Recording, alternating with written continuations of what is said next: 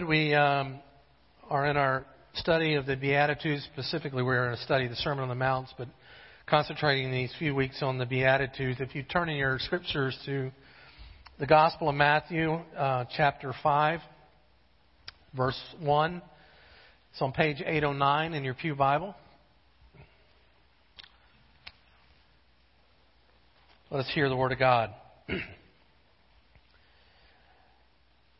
Seeing the crowds, he, Jesus, went up on the mountains, and when he sat down, the disciples came to him. And he opened his mouth, and he taught them, saying, Blessed are the poor in spirit, for theirs is the kingdom of heaven. Blessed are those who mourn, for they shall be comforted. Blessed are the meek, for they shall inherit the earth. Blessed are those who hunger and thirst for righteousness, for they shall be satisfied. Blessed are the merciful, for they shall receive mercy. Blessed are the pure in heart, for they shall see God. Blessed are the peacemakers, for they shall be called the sons of God. Blessed are those who are persecuted for righteousness' sake, for theirs is the kingdom of heaven.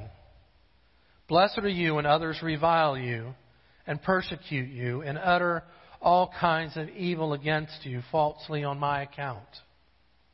Rejoice and be glad, for your reward is great in heaven, for so they persecuted the prophets who were before you. Let's pray. Lord, now we come to see the Spirit move in the Word, that we might, O God, be blessed and taught, that we might be a new and a different people, transformed by the working of the Holy Spirit through your great and mighty Word. Open our ears that we may hear and our eyes that we may see. In your name we pray. Amen.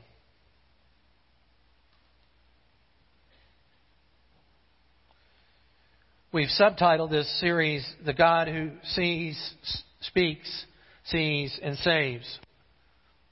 That Jesus, in this Sermon on the Mount and in these Beatitudes, comes to us and doesn't just look upon us as though He was indifferent towards us, but literally sees us. And I said last week, and it bears repeating again, that this word sees is a word more than just observes us, but a word that means He perceives us, that He understands what He's looking at, that He knows the ins and the outs of whatever His vision is cast upon, that He knows you and He knows me. He knows what makes us tick. He knows what our needs are. He knows what our futures hold. And collectively, He saw this crowd and He sees you and I with complete knowledge of who we each are individually. But He doesn't just ignore what He sees. He speaks into it.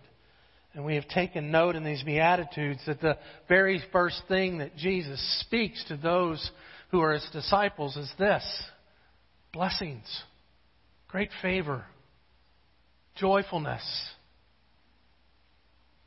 Not, look at what a mess you are. Look how you've blown it. What's wrong with you?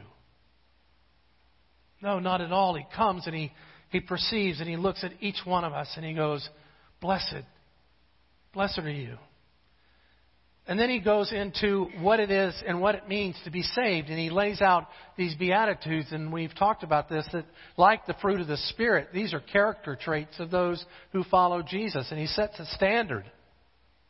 He says the standard is this. This is what you will look like as my disciples. This is what you look like as my followers. Blessed are you when you hunger and you thirst for righteousness. That's the one we'll look at today. But He also said, Blessed are you in poor in spirit, for yours is the kingdom of heaven. And remember, we talked about that being a present tense verb, that right now, even in this moment, as you and I understand the poverty of who we are, we have the assurance of knowing that our riches are in Christ. And because of that, the kingdom of heaven is ours. Even immediately so, we have access to the throne room right now. And blessed are those who mourn. We look at our sinfulness, we look at our brokenness, we look at this world, we look at this life, and you remember we said we take a look at this and then we're sorrowful over it, and we look and we bring it to Jesus for comfort. And in the bringing of these mourning things to Jesus and receiving comfort, we also give comfort to others with the same comfort that we have received. Because we realize that in coming to Jesus in our mourning, we have received the Comforter who indwells us, the Holy Spirit. Blessed are the meek, for they shall inherit the earth. When we realize that we have been bestowed this great incarnational ministry of the Holy Spirit within our lives, it doesn't cause us to puff up in pride and to look down on others, but it causes us to understand in humility and in grace that we've only received this by the grace of God, and therefore we understand we live totally in dependency upon Christ Himself. We come to today's beatitude, today's message. Blessed are those who hunger and thirst for righteousness, for they shall be satisfied. This is one of those Beatitudes that if we don't stop and we just read through it, we'll miss the major weight of actually what's being said. What does it mean for us to hunger and thirst for righteousness? Well, as we talked before, and you're hopefully becoming well aware of what this word blessed means, that it means you're fortunate, that you're highly favored, that you have been given a view of something that gives you this opportunity to find its solution. That you and I have not been presented with problems or with challenges that have no solution. But that the Holy Spirit brings us to a place where we recognize there's a problem, but there's also a great solution. And Jesus says, in light of that, understand this is who you are. You're favored to be able to see the solution. But what's the problem? Hunger and thirst. I think the first thing we need to understand about what it means to hunger and thirst is what this word hunger and thirst really mean. They are emphatic descriptions of what you might image when you see someone out in the desert on their last few steps, so thirsty that they'd give an arm, they'd give a leg just for a drink of water, for just a drop. And this is the message that Jesus is conveying here, or someone who's not eaten in days, someone who has not had any kind of food or sustenance for a long time, and there's a desperation, there's a seeking for something to fill them with, to give them some kind of nourishment, because they're in pain, they are starved for something. And that's what Jesus is talking about, that you understand to hunger and to thirst for righteousness as essential to eternal life as food is to our natural life. That this righteousness that Jesus talks about is the only means by which we can have an eternal life. We're so focused, as that's why Jesus would tell us that man doesn't live by bread alone, but by every word that proceeds from the mouth of God. That we've got to get our priorities a little bit straight here. That yes, the things of this world like food and water, they're important to the life of flesh. They're necessary for the life of flesh.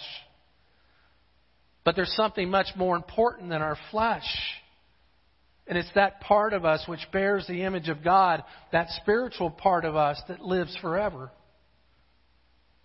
It's that part of us that cannot live, cannot flourish, cannot fully know life without righteousness. And Jesus says it's a conviction of the Holy Spirit within us that leads us to this hunger, that leads us to this thirst, that leads us to this desperation of understanding. That we must hunger for that. We must seek that out. We must find it as best we can because it's essential to living.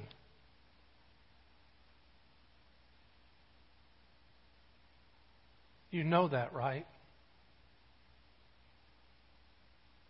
You know that there is no eternal life, but only eternal damnation without righteousness.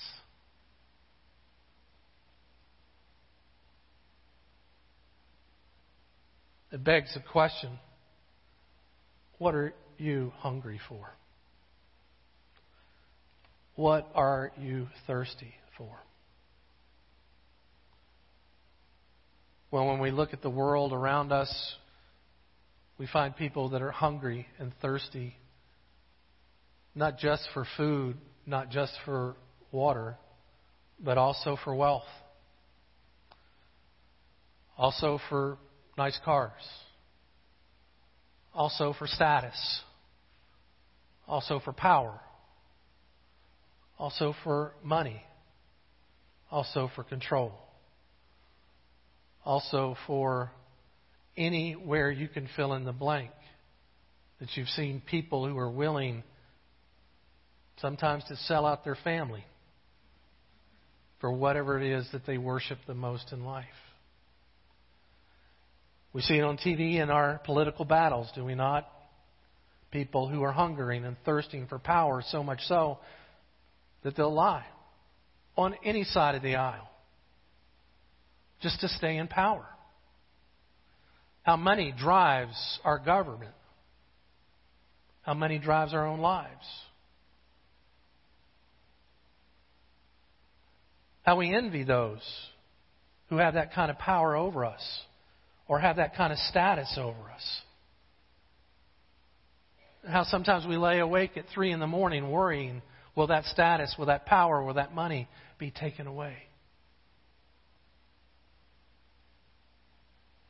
What are we hungry for?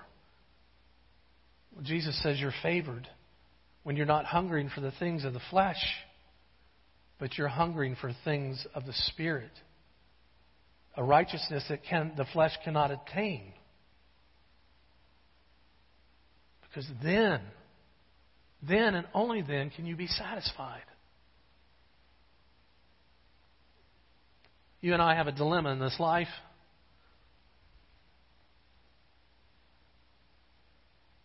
We're encapsulated in fallen flesh. Flesh that we inherited from our father and our mother, Adam and Eve. Flesh that if we had been Adam and Eve, we would have done the same thing with. And yet, because we have come to Christ, we have a renewed and a reborn spirit within us that lives forever. And those two are at battle with one another. And Jesus, as He comes to us, even as we are a crowd of people this morning, He sees us and He sees the conflict. And He speaks clearly to you and to me. You've been so hungry and you've been so thirsty. Maybe for the wrong things.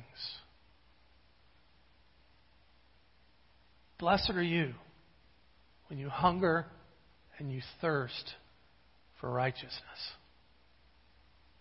because you'll be satisfied. Our problem is this. In the flesh, we cannot get satisfied. Look at any addiction that might be out there. Whether it's addiction to a bottle or addiction to a needle or addiction to a computer screen, addiction to money, addiction to any of the things we've just mentioned. Look at those things. Why are they addictions? You're addicted to them. We are addicted to them because we can't find satisfaction in them. We continue to go back and forth to them over and over and over and over again because we can't get satisfied. It's a dilemma that the human brain physically has. That as we indoctrinate things that create our brains to feel good, endorphins that make our brains rush, we crave it more and more and more. And the more we crave it, the more we get used to it. And the more we get used to it, the bigger intensity we need for it. And so we're caught in this place of we can't ever get enough in the flesh. Think about it. Think about if your object is food. I know every once in a while, that big cowboy steak, that ribeye, 1.5 inches thick, medium well, some garlic butter over the top of it. Ooh, baby.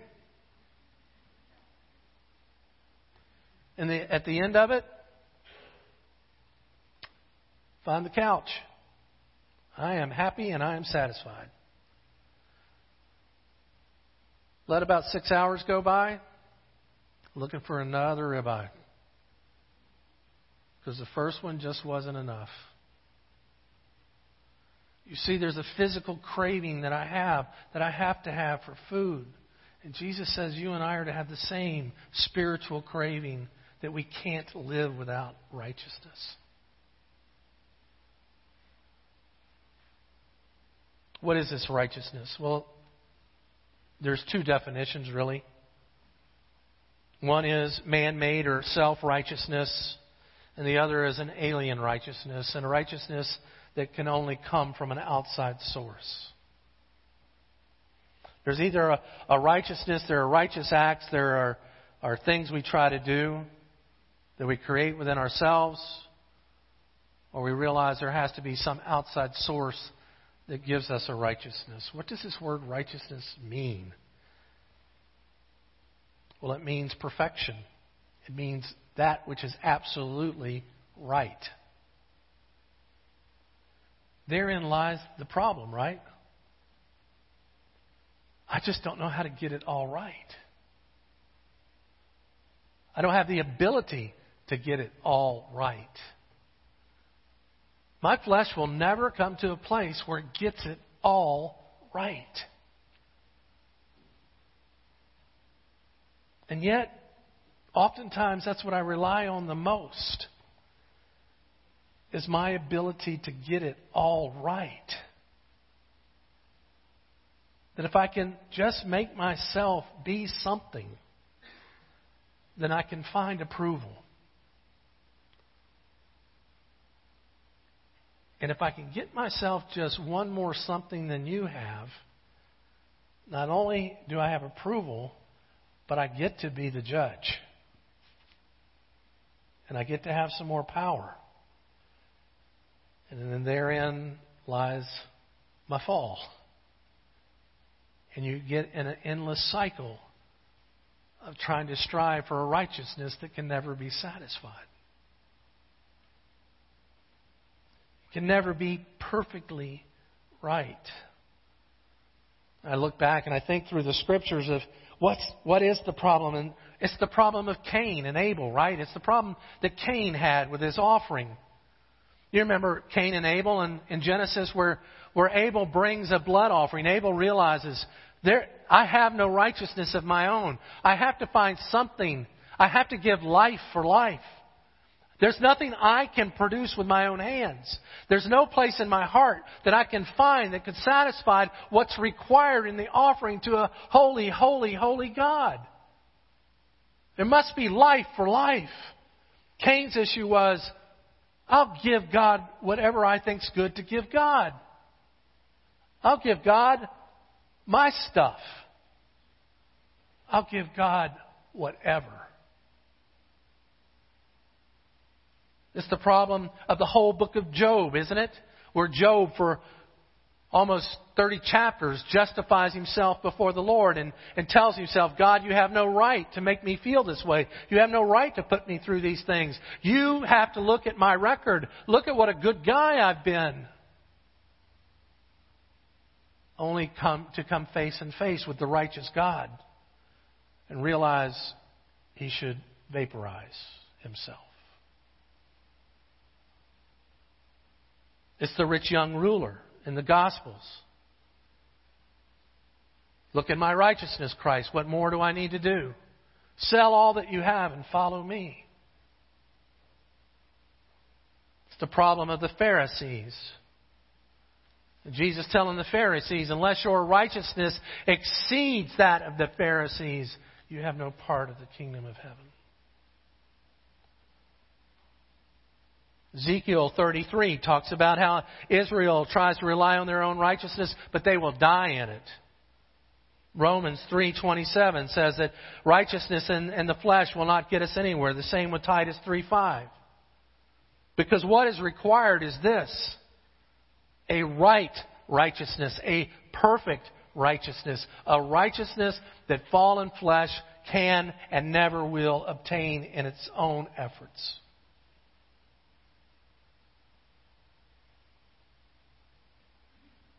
When you and I can come to that realization, when you and I can come to that place, when you and I can realize that we are hopeless in our own flesh, and we need and hunger righteousness from an outside source to come into us, Jesus says, you are fortunate. When you and I realize that the only destiny we have without intervention is hell, Jesus says, blessed are you, because I got something to feed you. I've got something that will satisfy you. It is God's righteousness. I will give you, Jesus speaking, my righteousness in exchange for your flesh.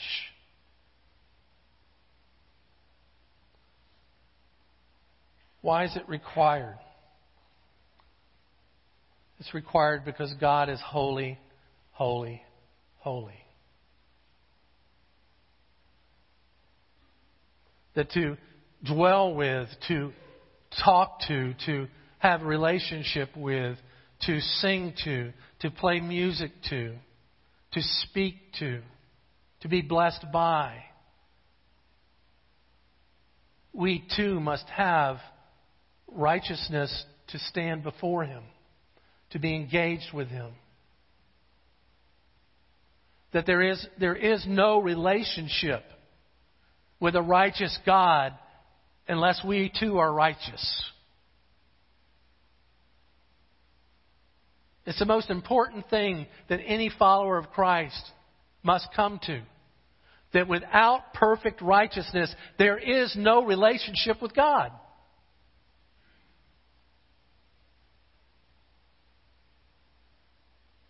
Without perfect righteousness, there is no relationship with God. You and I can gather together and say, hey, we know we're good folks. We're from the Northeast. We founded this country after all.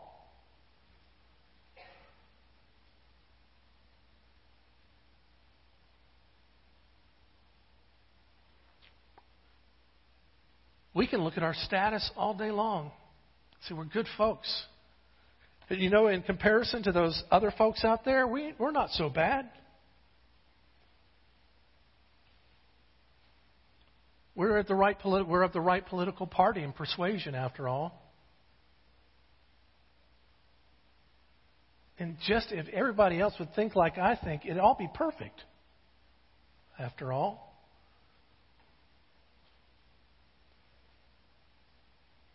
That kind of righteousness will lead you and I straight through the back doors of this church into the front doors of the gates of hell. Because we do not and will not have a relationship with God Almighty. We've talked about this recently, and I'm afraid we've lost what it means to have a fear of the Lord.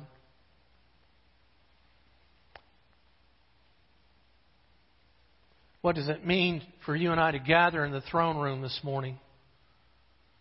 To see the vision that Isaiah saw in his chapter 6.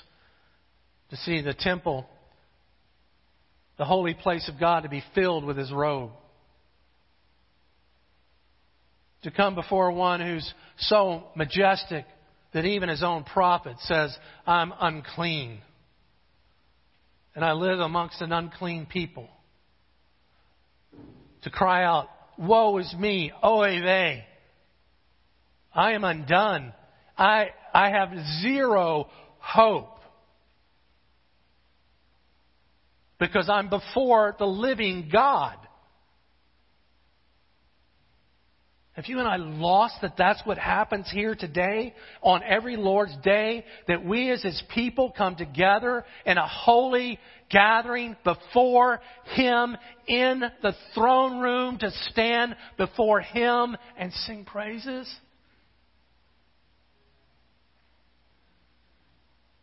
Have we forgotten that? Or are we hungry and thirsty to be there?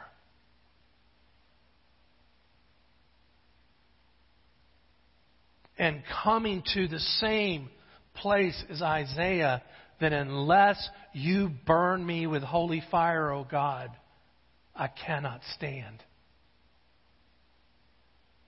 That holy fire that the seraphim took over to the lips of Isaiah, that hot coal is the hot coal of the burning blood of Jesus Christ on your soul and on mine, that purifies us with His righteousness, that allows us to interact with the Father, the Son, and the Holy Spirit. It's necessary because God is righteous. And without His righteousness, there is no relationship.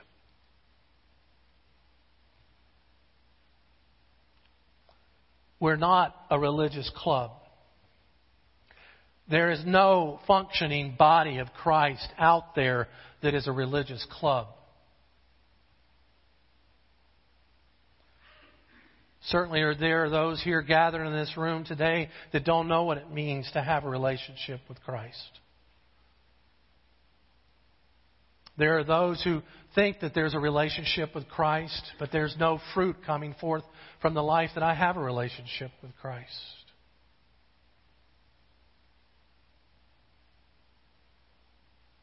And yet you and I, by the Word of God, are under a holy conviction from the Holy Spirit that tells us that unless there's a righteousness that indwells you apart from yourself, there's no relationship to be had. That's why it's so necessary that you and I get this. It's so necessary that you and I have a hunger for it. It's so necessary that we come to the realization and the revelation that the only hope for life is an alien righteousness. And the only perfect alien righteousness that could come to us to allow us to be with a perfect God is the righteousness of Christ.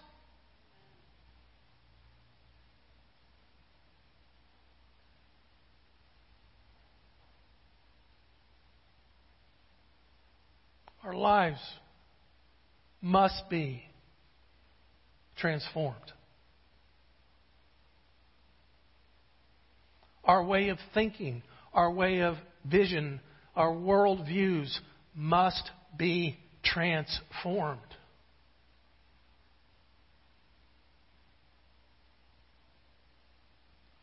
How do we find it? Well, it's not so much of how do we find it, but being found by it. You remember the words of our Lord in the Scriptures? If you hear the word of the Lord today, the voice of the Lord today, do not harden your heart. The Spirit calls out to you and to me right now in this spot and in this place.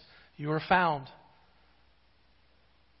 The God who sees, the God who speaks, and the God who saves is speaking to you right now.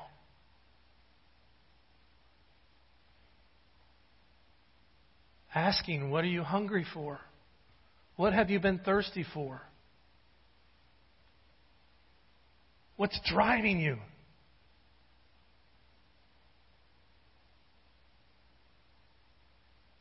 And saying to you and to me, hunger and thirst for my righteousness, and I will satisfy you.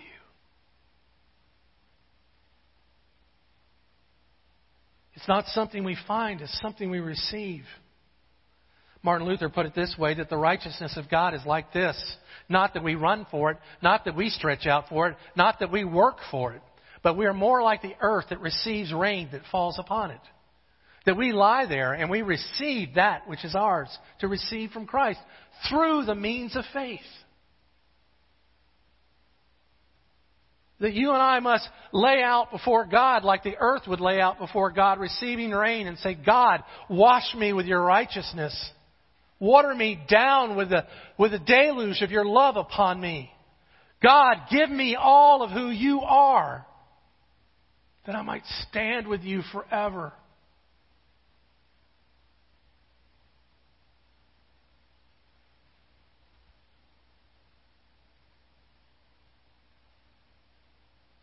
When we do that,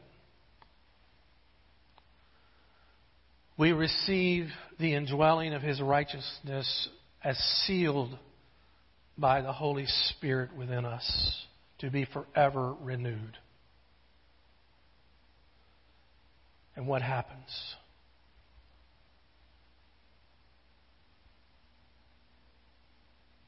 We become mirrors of the tree of life within this world, bearing forth eternal and celestial fruit. The fruit of love, joy, peace, kindness, gentleness, forbearance, self-control. That this righteousness that indwells us changes us.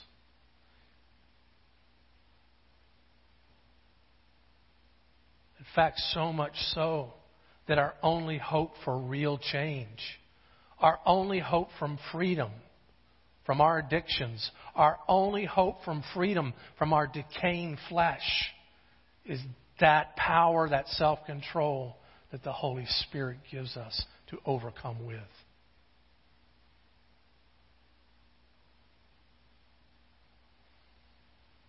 I'm convinced that every human being is driven to find love. We are restless to know what love is.